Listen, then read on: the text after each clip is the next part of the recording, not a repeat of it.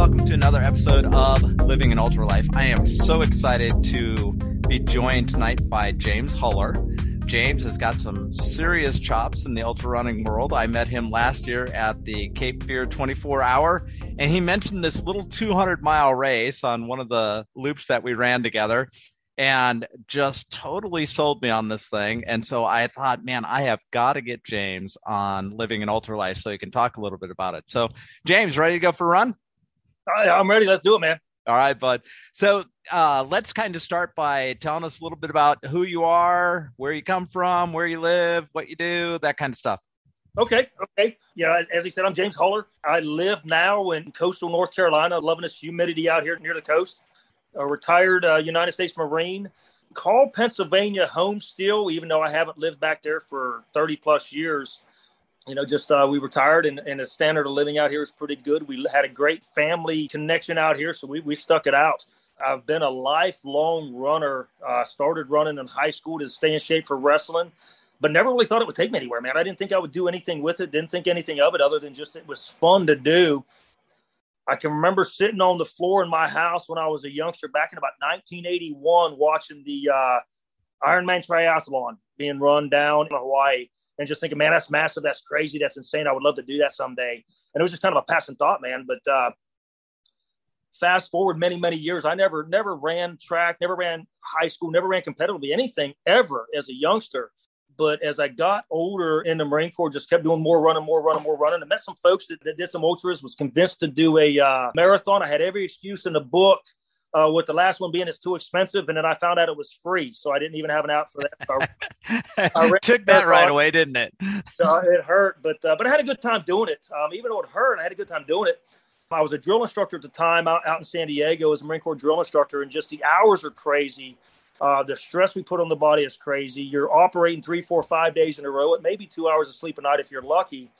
And when I left the depot, I was in awe of the endurance that we build, what the body is capable of withstanding, and how we adapt to overcome harshness, long hours, sleep deprivation, lack of nutrition, all that stuff. Just kind of set in the back of my mind. I was just amazed at what we were able to do and still perform at a pretty high level.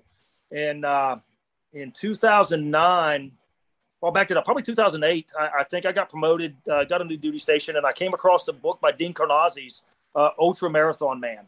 Yep. And I read that, and it blew me away what that dude was capable of doing and how he did. And, I came across Pam Reed and what she was doing. And I want to say right around the same time, I heard of David Goggins and what he was doing. And it just kind of sat there perfectly in my mind and what we did as drill instructors. And it lit a fire in my tail to see what am I capable of doing. So in 2009, I signed up for my first ultra, which was the Buncombe, South Carolina. I think it was a 34-mile run. And it was absolutely amazing. The community that was out there, I've ran tons of 5Ks, 10K, half marathons. But that ultra community out there for the first time, was just, it was like long lost family. And it lit a fire that I did that in May, and I ran 3 more before the end of the year. Wow. And I missed a year since 2009 of running ultras, man. It's just, the community sucked me in, and it's been amazing. Yeah. I don't think the community, I constantly tell people there's a lot that society as a whole could learn from the ultra running community. Without a doubt. I mean, you go to any ultra running race, and you are going to find people are competing. I mean, look at last year, Cape Fear, the 24 hour, Billy Gunn just laying down mile after mile after mile. He was out there competing, but he was also encouraging everybody else around him. And that's what you find in the ultra running community. It doesn't matter where you come from. It doesn't matter if you're a lifelong runner, man, the ultra running community just kind of welcomes you in and says, let's go run. It's amazing. It does, man. And that's what I love about it. It's a great story. I'm sure you and probably a lot of your listeners know Kelly Fegis. Yes. I've known her for several years now. She met my daughter. I did a run called the Cremator 50 miler down in Beaufort. It's not being run anymore, but man, that's like my dream race. I love it.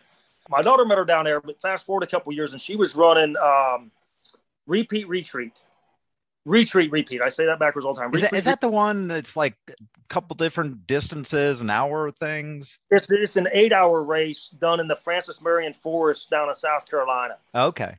It's free to next to nothing I think it's free for kids to run it. If they want a shirt, then there's like a $10, $12. I don't know. It's a real cheap fee for that, and it's a very inexpensive race to do.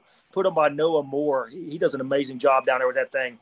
But my daughter ran that with me one year, and she was running with a buddy of hers. And I had goals that I wanted to reach, but she was running on her own with her buddy. Her buddy dropped out. She's like, I'm done. I've met my goal. I'm good. And my daughter was doing a loop by herself, and there's this place where the two opposite directions pass each other. Okay. And just filling in dumps, man. She was done. And Kelly was coming. And if you know Kelly, she's always smiling. She's always happy. She's always got something to say, uplifting. And she saw my daughter and made some sort of comment to her about, hey, girl, you're doing amazing. Keep it up. And just that bright, beaming smile that Kelly always has, ignited my daughter, man. She finished that lap. And then she and I agreed to finish the rest of the day together. And she relayed that story to me. And I was like, I know exactly who you're talking about, lady. So when we came around, she was sitting at the start-finish line relaxing with the timer. And she's like, there she is, Dad. There she is. That's the lady. That's the lady. And I was like, so I stopped in and I took her over and introduced her to her. And they've ran together several times out different races. But that's the community, man. That's not an uncommon thing out there. I mean, I love it. You'll find it at any race. The ultra running community is amazing. Yes, it is. So you've run all these races, and then let's jump into, if you don't mind, the Swami story. Okay. So Swami Shuffle, it has kind of a long story the way it got started, but I'll shorten it up as much as I can. So Swami Shuffle is named after Dustin Lang. He was a Marine that served with my co-race director, Josh. They served together down at Parris Island. His nickname was Swami. So that's where the name comes from, is Swami Shuffle. He committed suicide on 28 February 2020. So Josh and I had started a few years earlier. When Josh got into ultra running, he ran for another fellow by the name of Aaron Stafos, who took his life in May of 2018. So every run he would do in the honor of Aaron. So he concocted the idea that we would do a run, him and I together, called Clear the Fog. And we would do that run. The intent was to do it from Parris Island, South Carolina, which is a Marine Corps boot camp on the East Coast. We would start at Parris Island, South Carolina, and we would run to Camp Lejeune, North Carolina, in honor of Aaron, and to raise money for the organization called Mission 22, which is on the forefront of veteran suicide prevention. We can talk about that a little bit, but they just provide so many great services free of charge to veterans. So we plan to do Clear the Fog from down there, Parris Island, back to North Carolina, back to Camp Lejeune in honor of Aaron, but then COVID hit. So we couldn't do it as planned. So he ran out on the Outer Banks. He was stationed at Virginia Beach. He did his run out there. I did my run down here in Jacksonville, North Carolina. And we came up with the number 322. We had intended it to be about 300 miles because that's what we guessed from Parris Island to Camp Lejeune was. So we picked 322. We ran it. And while he was running on the Outer Banks, they got chased off the Outer Banks by the storms. But at some point, he had ran from his house at Virginia Beach to the Cape Hatteras Lighthouse. Okay. And he's like, dude, this is such an amazing place to run. We need to do something out here. And from that, we started doing some looking. And he found a place down there that we could run, starting on Virginia Beach, and go to the lighthouse. We run a Cape Hatteras Lighthouse. The intent that when it's open is that the runners will touch the lighthouse, get a picture down there, and then they come back to Virginia Beach. The number 200 just happened to be the distance. It wasn't that we had a particular reason for it. But interestingly enough, most of the folks that did it the first year, when they did all the Google searches and mapping and all that stuff on the computers, came up with the number 222.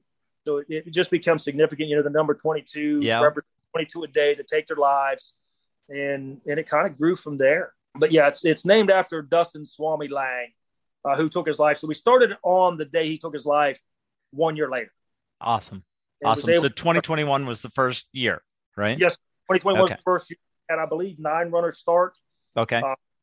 7 finish, I think was the numbers. The great thing we had that year was his daddy and his son attended the race with us. Oh, wow. His father flew out from Indiana. I think he's from Indiana. Flew out, spent almost the entire week out there with us. That's awesome. Had his son with him, to honor him and do the race. It was It was touching. It was sweet. A Medal of Honor recipient, Navy Medal of Honor recipient, just happened to be in the neighborhood and was able to stop by and present the race winner, who was Kelly Fegis, with a Medal of Honor coin. Wow. That's was a awesome. real moment. It was amazing. Yeah. Yeah. Totally cool. So let's talk a little bit about Mission 22, because I know that's kind of a centerpiece of why you do the Swami Shuffle. And we talked about it at Cape Fear last year, and you really got me intrigued because I had never heard of Mission 22 before I talked with you.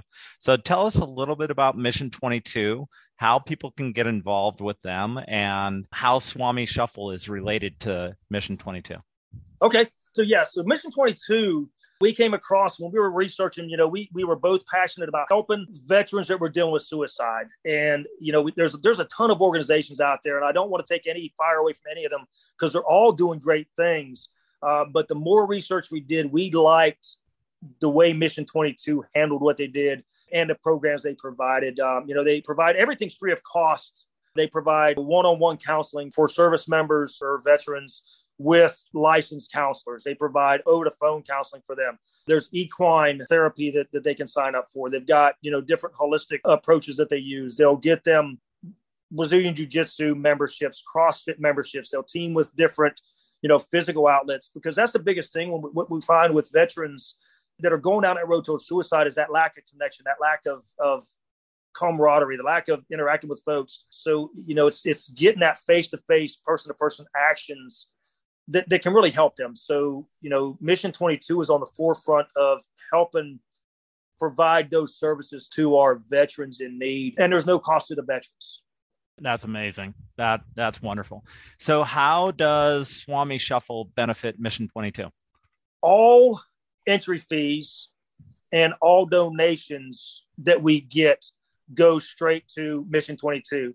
The finishers buckles are donated by a local wood shop here in Jacksonville. The shirts are donated through another charity. The hats are donated through me and Josh. So every dollar that's paid for the entry fee, every dollar that is made on the donation page then goes to, we have since started a nonprofit called Awareness in Action that supports Mission 22 as well as other local grassroots veteran suicide prevention organizations. Okay.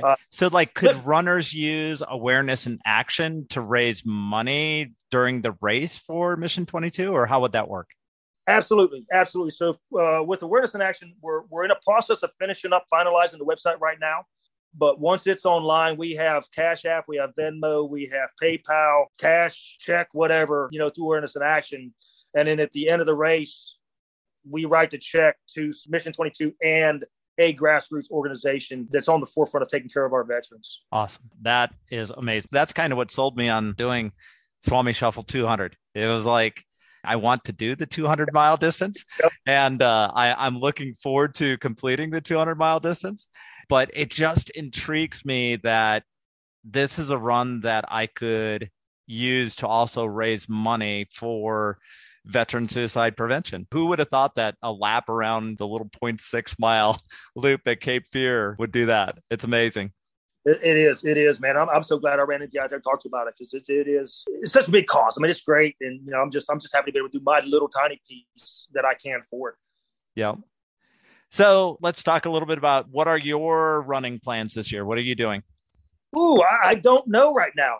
I have set in stone. I will do in October. I'm doing the Cape Fear 24-hour endurance run again. Yeah, we'll see you there. That'll be fun. That has become that is one of my go-to races. I cannot miss that race. She puts on such a great production, man. One of the best food, man. It's everything. Yeah. Everything out there. The people, it's amazing. Yes. That's one that my wife is like, we can do this one every year. She doesn't say that about every race I sign up for, but yeah, that's one of the ones that she's like, we can do this every year. I think this will be my fourth year doing it. I've had twice that I've had to come in late because I used to coach softball. So I had other obligations I had to do, but I would always come in late and knock it out there. But man, that's just, I can't miss it. I love the people out there. I love her and I love her race, man. It's amazing. Yeah, it'll be fun. I'm going to do that. And we're using that as a stepping stone for another fundraiser that I'm combining our Awareness in Action organization with another one called Paddling for Pennies. So my buddy is going to join me. He's a big kayaker. I'm a big runner, obviously. So he's going to come out and run his first ever ultra. And that's our only goal for him, is to get the ultra distance, 27 miles. He can be done, don't care. And then the next morning, as soon as the race is done, once all the awards are passed out, we're going to grab our kayaks and we're going to launch at the boat launch there in Lillington, and we're going to kayak to Wilmington. That's amazing. I'm scared, but I guess that's why I do it. That's how many miles is that? Man, I just had that wrote down. I want to say 156-ish. Wow. So you're going to run a 24-hour run, and then you're going to paddle 156 miles. Yes, sir. You're crazy. Now, not so much advertise. They run, but you know as well as I do, there's walk, run. Right. Then enjoy a cold beer. They're setting enjoy some food. Knowing that the kayak trip is coming up afterwards, I probably won't do the entire 24 straight through. I'm going to take some breaks and try to go into the paddle. And then once we go on the kayaks, I'm thinking as long as the water's moving south or moving out towards the coast, I can relax a little bit. Let the water. We'll see how that works. But yeah. Living an Ultra Life is brought to you by Forge Glory Athletics. Forge Glory Athletics is a science-driven, client-proven, premier running company that instills strong introspective pillars through disciplines of movement that award personal growth in multiple aspects of the athlete's life without injury. We must find the light within ourselves before others can follow. Christopher Guerra.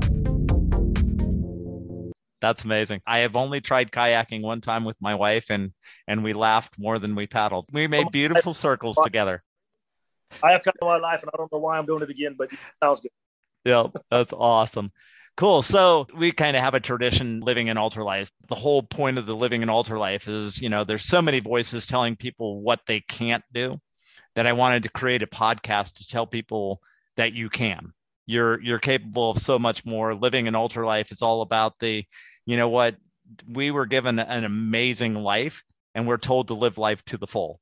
And so one of the things that we like to do with living in ultra life is we like to take runners that are seasoned and that have done some amazing things like you have done, and now race directing a 200-mile race and raising funds for veteran suicide prevention and everything. And let's just say, James, that you're sitting down with a person like your friend that's getting ready to run their very first ultra marathon. What would be the number one thing that you would say to them? Man, so I'm going to say two things. First thing I'll bring, I'm a personal trainer as well, and I talk to a lot of clients that say, I can't. And you can put whatever after can't that you want to. I can't do a pull-up. I can't do a push-up. I can't run. I can't run that far. And I tell them every time they make that statement, that's a fair statement to make, but you need a comma, yet. I can't yet. That's awesome. There's nothing we're not capable of. That's my biggest advice to anybody is, man, just you can't yet. And you never will if you don't try. We cut ourselves too short too often. I talk about ultra running, man. I love doing it. And the reality is I don't put in the miles that a lot of these folks do. I mean, honestly, if you look at my annual mileage, dude, it's low. It's just consistent doing stuff and understanding that, hey, the end's going to be here. One of the things I talked about with our runners last year at the Swami Shuffle is to remind them that no matter how bad you feel in that run, like you're going to get to a point in that run, you feel absolutely horrible. When you're at your absolute lowest on that run, embrace that moment, because one of two things is going to happen. Either you can go lower, so be happy with where you're at. You're not there yet. You're not at your lowest point.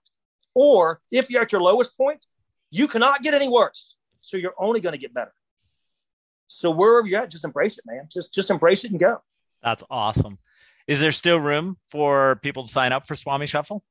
As of this morning, we had 9 of 22 spots filled. Okay. So plenty of room. Even when it fills, know that you can usually count on 75% showing up. Right. So there's always open space. So anybody that wants to get in, I can't say I can guarantee 100% of everybody that wants to get in can get in. But I also keep one extra one in my pocket. Josh keeps one extra one in his pocket. If the list is full when someone wants to sign up, get on the wait list. We filled up. We had 22 on the list. We had 5 or 6 on the wait list. They went through, and then we still put a couple in.